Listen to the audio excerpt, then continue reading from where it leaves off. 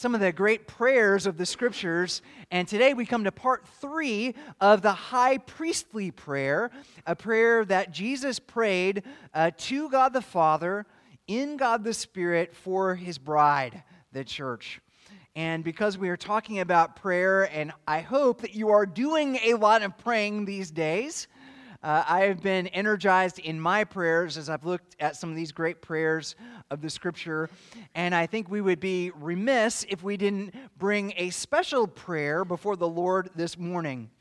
One of our staff members, Sean Dean, who led us in the Confession of Sin, has a very important test this week. He'll be up before the Presbytery, which is a collection of churches in our area, for his ordination exams. And so, Sean, would you come up and could we pray for you? Now, I happen to know someone who is sitting in the front row who is a member of the youth group who is also my son. And so I would like, Jack, would you come up and pray for Sean? Bring your microphone so we can hear you. Put your shoes on. I didn't tell him not to take his shoes off. Wear your shoes in the ordination exam, okay? Jack, would you pray for Sean in his exam? Dear God, we thank you so much for Sean Dean, and we thank you for the impact that he's had on this church and in the lives of all of the students in the youth group. We're truly blessed to have him here. We thank you for his faithful studying and his faithful learning and his desire to learn more about you, and we can see that testament in his studying for this ordination exam. Lord, I pray that you will give him the knowledge that he needs in order to take this test and do very well on it, and I pray that you will just give him all that he needs for that. In Jesus' name, amen. Amen. Thanks, son. Yeah, we love you, Sean. We're praying for you. So that's happening Tuesday, so get him on your prayer list and pray for him. Well, we have the privilege now of having a listening ear as the Lord Jesus prays. Let's give our attention to the reading of God's Word, John 17. We'll be focusing this morning on part 3 of the high priestly prayer, verses 20 through 26. These are the words of Jesus that he prays for us, his disciples. I do not ask for these only, but also for those who will believe in me through their word, that they may all be one, just as you, Father, are in me and I in you, that they also may be in us, so that the world may believe that you have sent me. The glory that you have given me, I have given to them, that they may be one, even as we are one. I in them and you in me, that they may become perfectly one, so that the world may know that you have sent me and have loved them, even as you have loved me. Father, I desire that they also whom you have given me may be with me where I am, to see my glory that you have given me, because you loved me before the foundation of the world. O righteous Father, even though the world does not know you, I know you, and these know that you have sent me. I have made known to them your name, and I will continue to make it known, that the love with which you have loved me may be in them, and I in them. This is God's word. Let's go to him now in prayer. O Lord our God, we thank you for loving us with a perfect, unbroken, sacrificial love. We thank you, Lord God, that you have united us with Christ by the power of your Spirit. We thank you that you've united us to one another in bonds of brotherly and sisterly love and affection. I pray, Lord, that you would strengthen those bonds as we consider these words. Speak, Lord God, for we, your servants, are listening. We pray in Jesus' name. Amen. Do you know who this man is? This is legendary game show host Chuck Woolery. Now today, he's probably most famous for selling gold, aging cream, and walk-in bathtubs on Fox News. But from 1983 to 1994, he hosted a syndicated game show called Love Connection.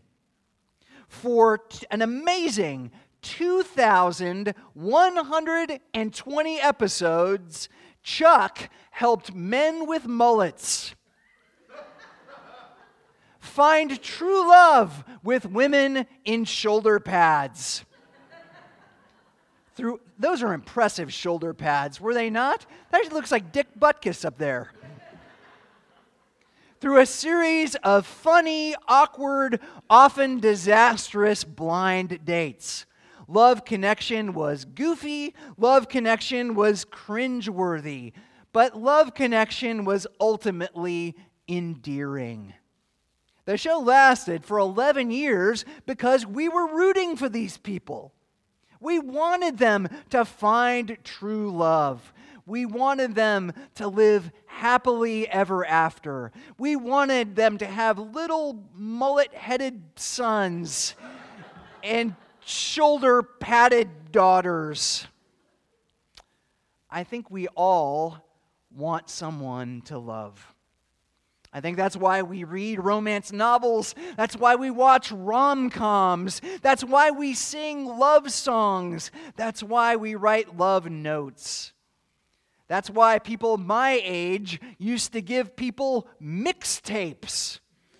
Raise your hand if you know what a mixtape is, okay? I think it's pretty generational.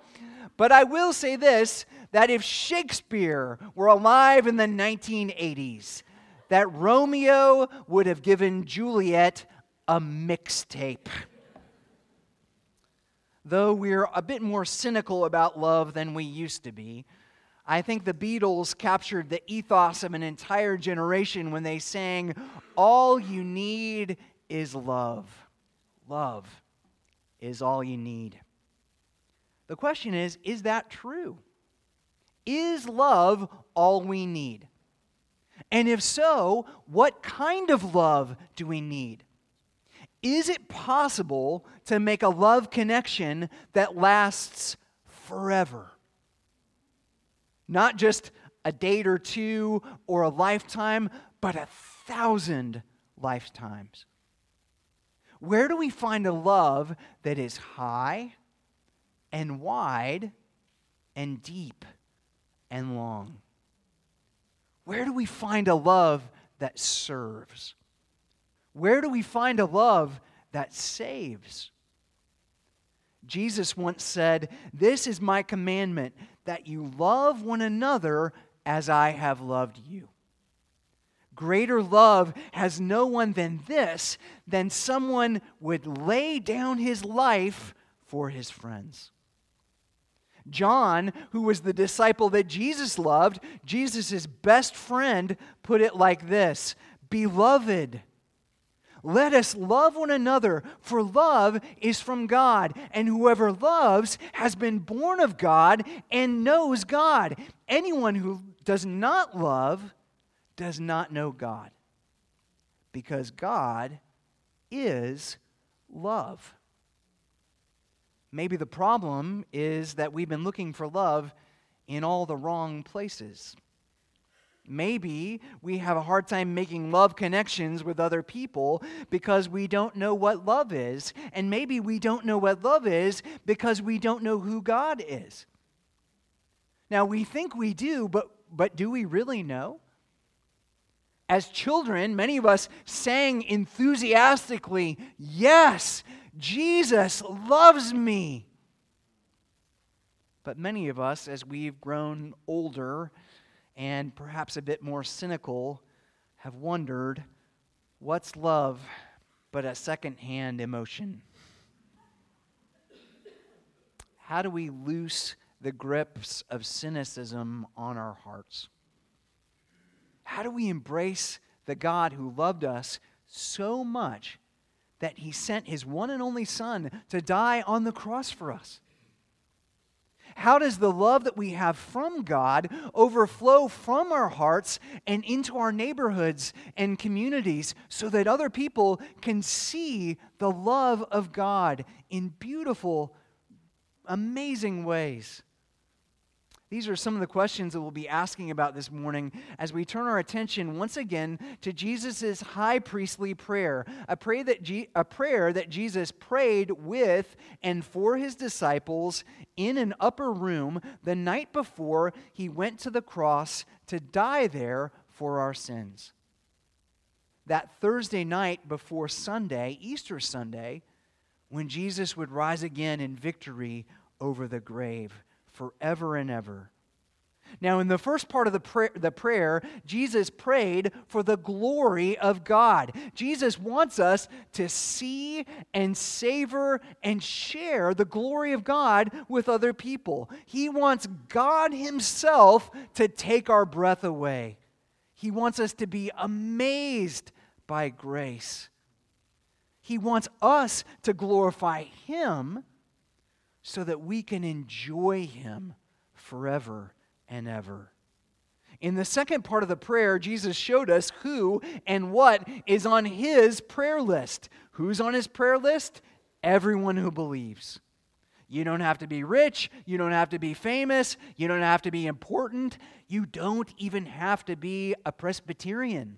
I know, shocking. If you are forgiven, if you are loved, if you are trusting in Jesus for your salvation, you're on the list. And Jesus is praying specifically for you each and every day. Well, what's he praying? What's on his list? Unity, endurance, joy, holiness. Jesus wants us to be a little bit weird. He wants us to be in the world, but not of the world. He wants us to be a lot joyful. He wants our hearts to sing with joy when we think about the wonders of God's grace. He wants us to finish well, to run this race with endurance, with our eyes fixed on Jesus, the author and perfecter of our faith, who for the joy that was set before him endured the cross, despising the shame, and is now seated, having crossed the finish line at the right hand of God the Father Almighty. That's what Jesus is praying for you. Today, in the third part of the prayer, Jesus is praying about love. He wants us to have a love connection with God. He wants us to have love connections with the church. And he wants us to have love connections with the world. Verse 26. I have made known to them your name, and I will continue to make it known, that the love with which you have loved me may be in them, and I in them. If you're taking notes this morning, here's the outline. As we walk through these 7 verses, learning to pray like Jesus prayed, we'll see that Jesus is praying for us to make 3 very specific, 3 very, very important love connections. First, we'll see that Jesus wants us to have a love connection with God. How does that happen? Second, we'll see that Jesus wants us to have a love connection with the church, with other people who also have a love connection with God.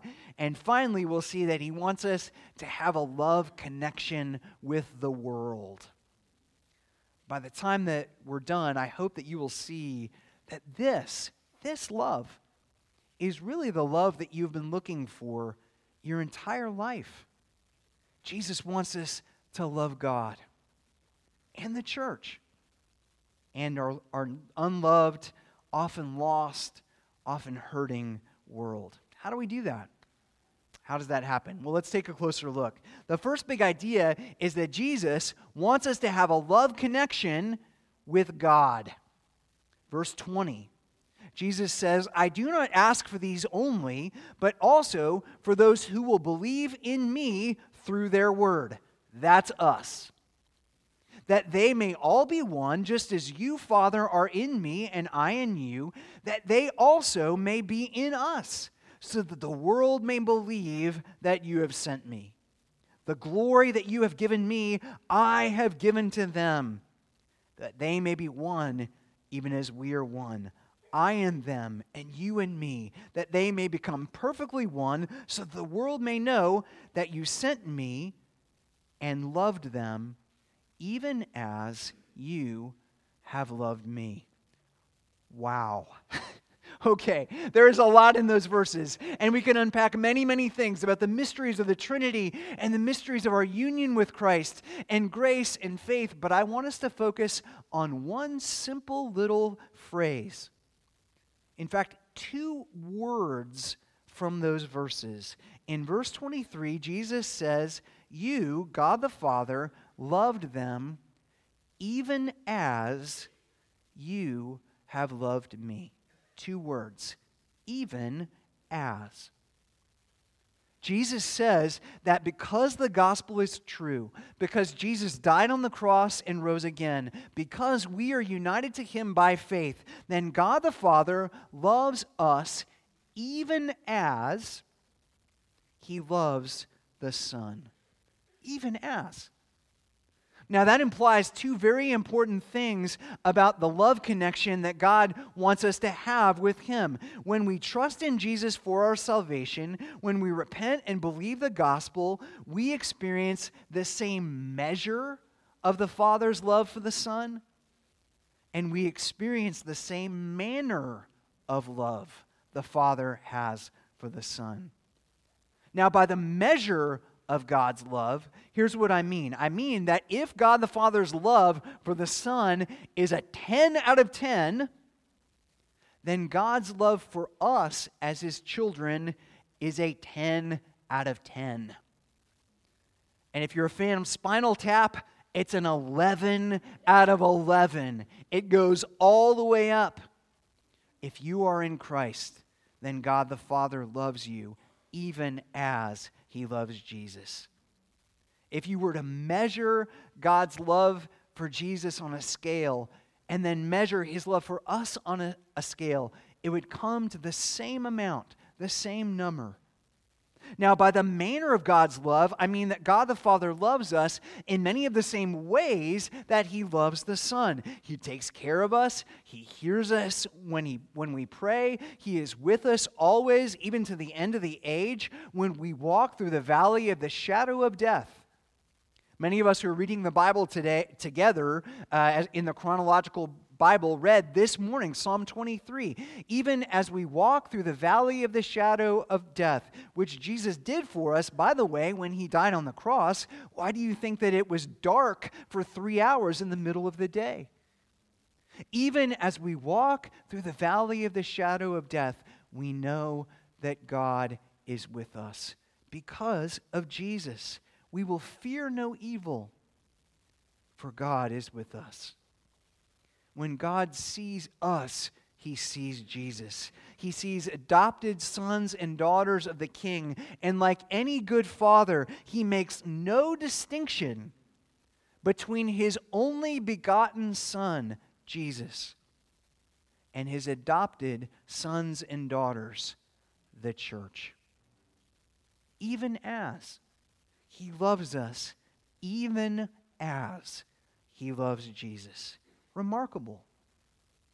The question for you is, do you have that kind of love connection with God? Do you know how much God loves you? Do you understand that when God sees you, he does not see your sin, he does not see you clothed in filth and disease and dirt. He sees you clothed in the righteousness of Jesus. He rejoices over us with singing because when he sees us, he sees Jesus.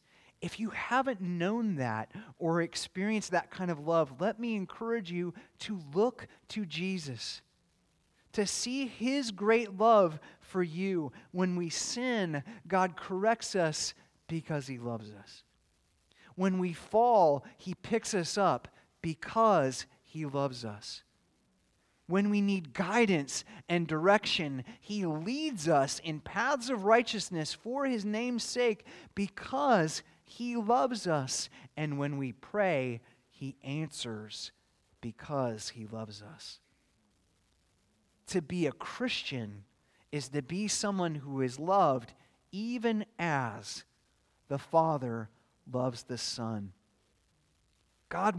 Jesus is praying for us to have that kind of love connection with God today and tomorrow and every day.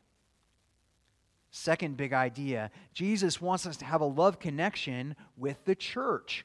Verse 21, that they may all be one. Verse 22, that they may be one, even as we are one. Verse 23, that they may become perfectly one. Jesus is saying that if we want to be whole, we have to be one. One with God and one with one another. So what does that oneness look like in the body of Christ? What does that oneness look like in the church? Do we all have to wear the same clothing? Do we all have to root for the same college football team? Do we all have to agree about sort of the latest news of the day? Are you on Team Johnny or Team Amber or Team Biden or Team not Biden or this one? Is that what it's about? Do we need to kind of be lockstep where we all agree about the exact same things? Well, maybe not. When I think about oneness in the church and unity in the church, three things come to mind about oneness in the church. In the church, I think oneness looks a lot like generosity. In Acts chapter 4, we read this. Now the full number of those who believed were of one heart and soul. Do you hear that oneness language there? They were one heart, one soul. How did they express their oneness? And no one said that any of the things that belonged to him was his own, but they had everything in common. And with great power, the apostles were giving their testimony to the resurrection of the Lord Jesus, and great grace was upon them all. There was not a needy person among them. For as many as were owners of lands or houses sold them and brought the proceeds of what was sold and laid it at the apostles' feet, and it was distributed to each as they had need. Amazing. I want to tell you about a phone call that I had this week, and I'll make it as general as possible because the person wished to be anonymous. I had a phone call from a man from the church who said, "Pastor, I need your help." And I thought, okay, what's the problem? That's sort of my default thing. What's the problem? What did you do? What was done to you? How can I fix it? It wasn't that kind of problem. It was a beautiful problem. He said, "Pastor, the Lord's been blessing me. And this year, for some reason, I made more than I've ever made, and I want to be generous to someone. So would you help me find someone in the church that I can bless?" And I was blown away by this. I feel like I'm talking to an angel from God who is saying, and believe me, I've talked to the other guy a few times. The devil, he works for my mortgage company. But that's another thing. I could not believe the radical generosity of someone who says, I want to change someone's life. I want to bless someone beyond measure. That's oneness.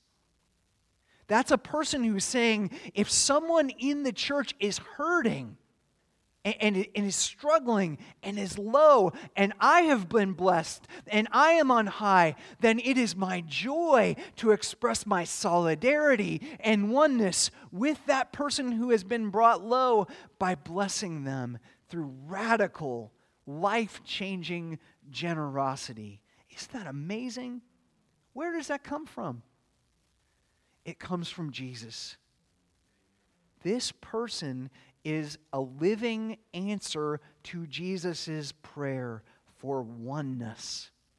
Oneness looks a lot like generosity, radical, Acts 4 generosity. In the church, oneness also looks like diversity. Oneness looks like ethnic diversity. Oneness looks like economic diversity. Oneness looks like gender diversity. Oneness looks like temperamental diversity. Introverts and extroverts unite. We're together. Even to a degree, it looks like theological diversity. Now, when I say theological diversity, I don't mean, well, I have my truth and you have your truth and there is no truth and, hey, game on, we'll all believe whatever we want to believe. What I mean is the ability to recognize the difference between first-tier, very, very important doctrines of the church and second-tier, maybe not so important issues in the church. Now, when it comes to first-tier theological issues, what we believe about God, what we believe about the Bible, what we believe about sin and salvation and holiness and obedience, the life of faith, we must agree. There is no unity without truth. And that's something that we need to speak in a prophetic way to a culture that has largely abandoned the idea of capital T truth, a truth that can be known by all people without distinction. That's side one. But I think it's also important to recognize that there are many second-tier, second-level theological issues. Who do we baptize? And when do we baptize them? And how do we baptize them? And what is Paul talking about exactly in Romans 7? And what does he mean exactly in Romans 9? And when is Jesus coming back? And is Jesus coming back today? And is Jesus coming back tomorrow? Or will Jesus come back the day after Pepperdine University wins the national championship in men's college basketball? I hope it's sooner than that, because I think that might take forever. So we disagree about many of these things, of course. We can agree to disagree. Oneness means focusing on what unites us instead of what divides us.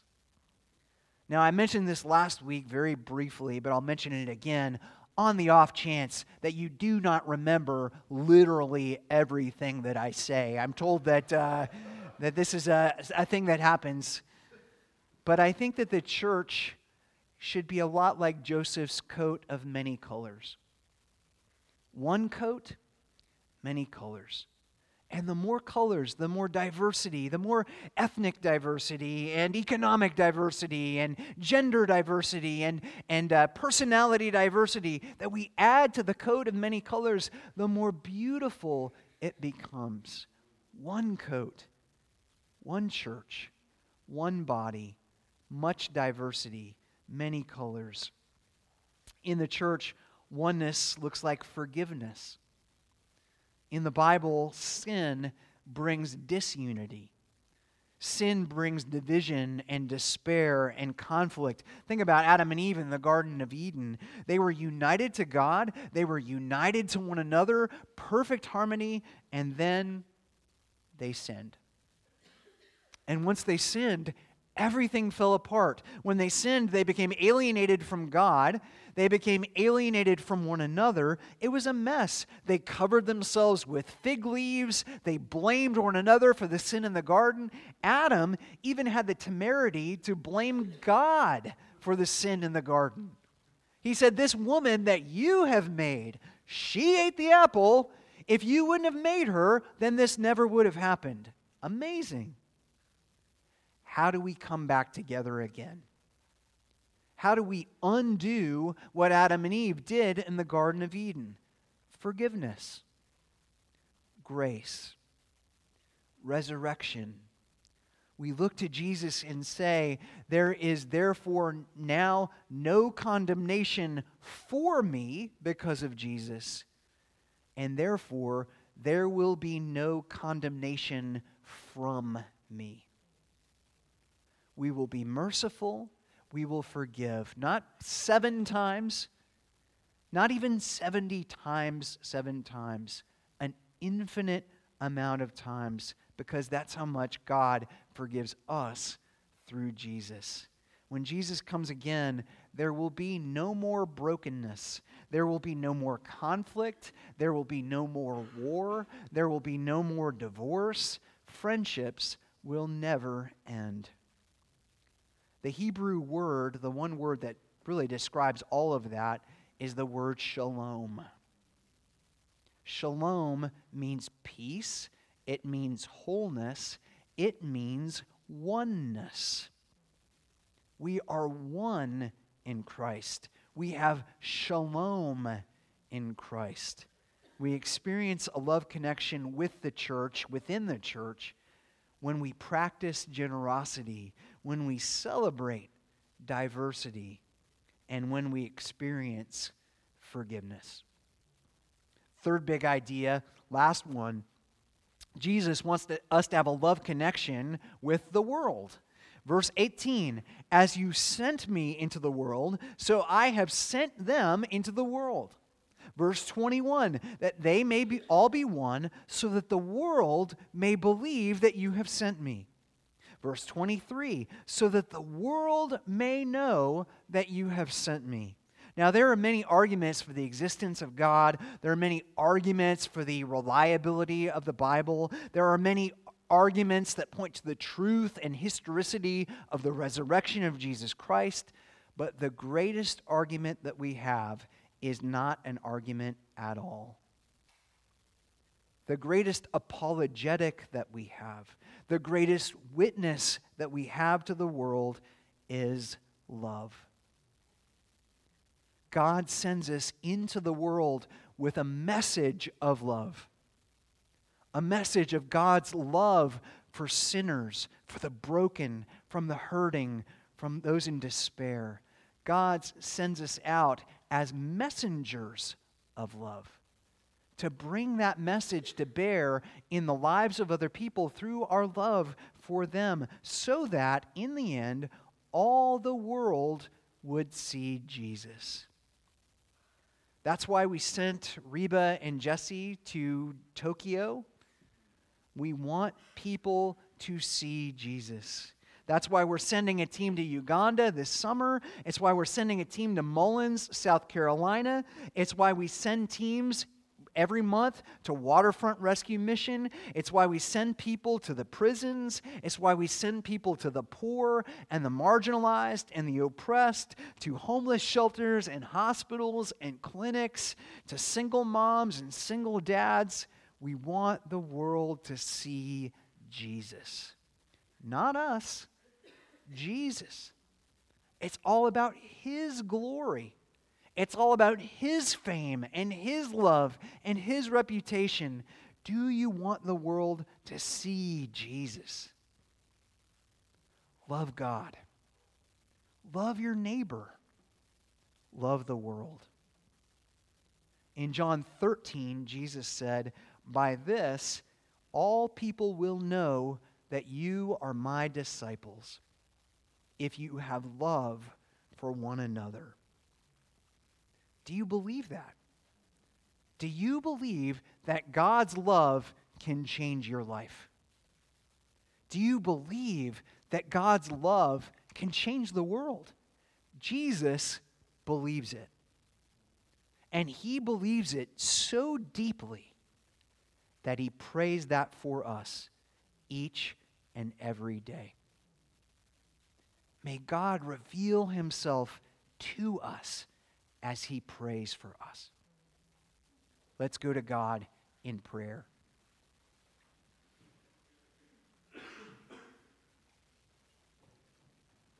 O Lord our God, we thank You for loving us from before the foundation of the earth.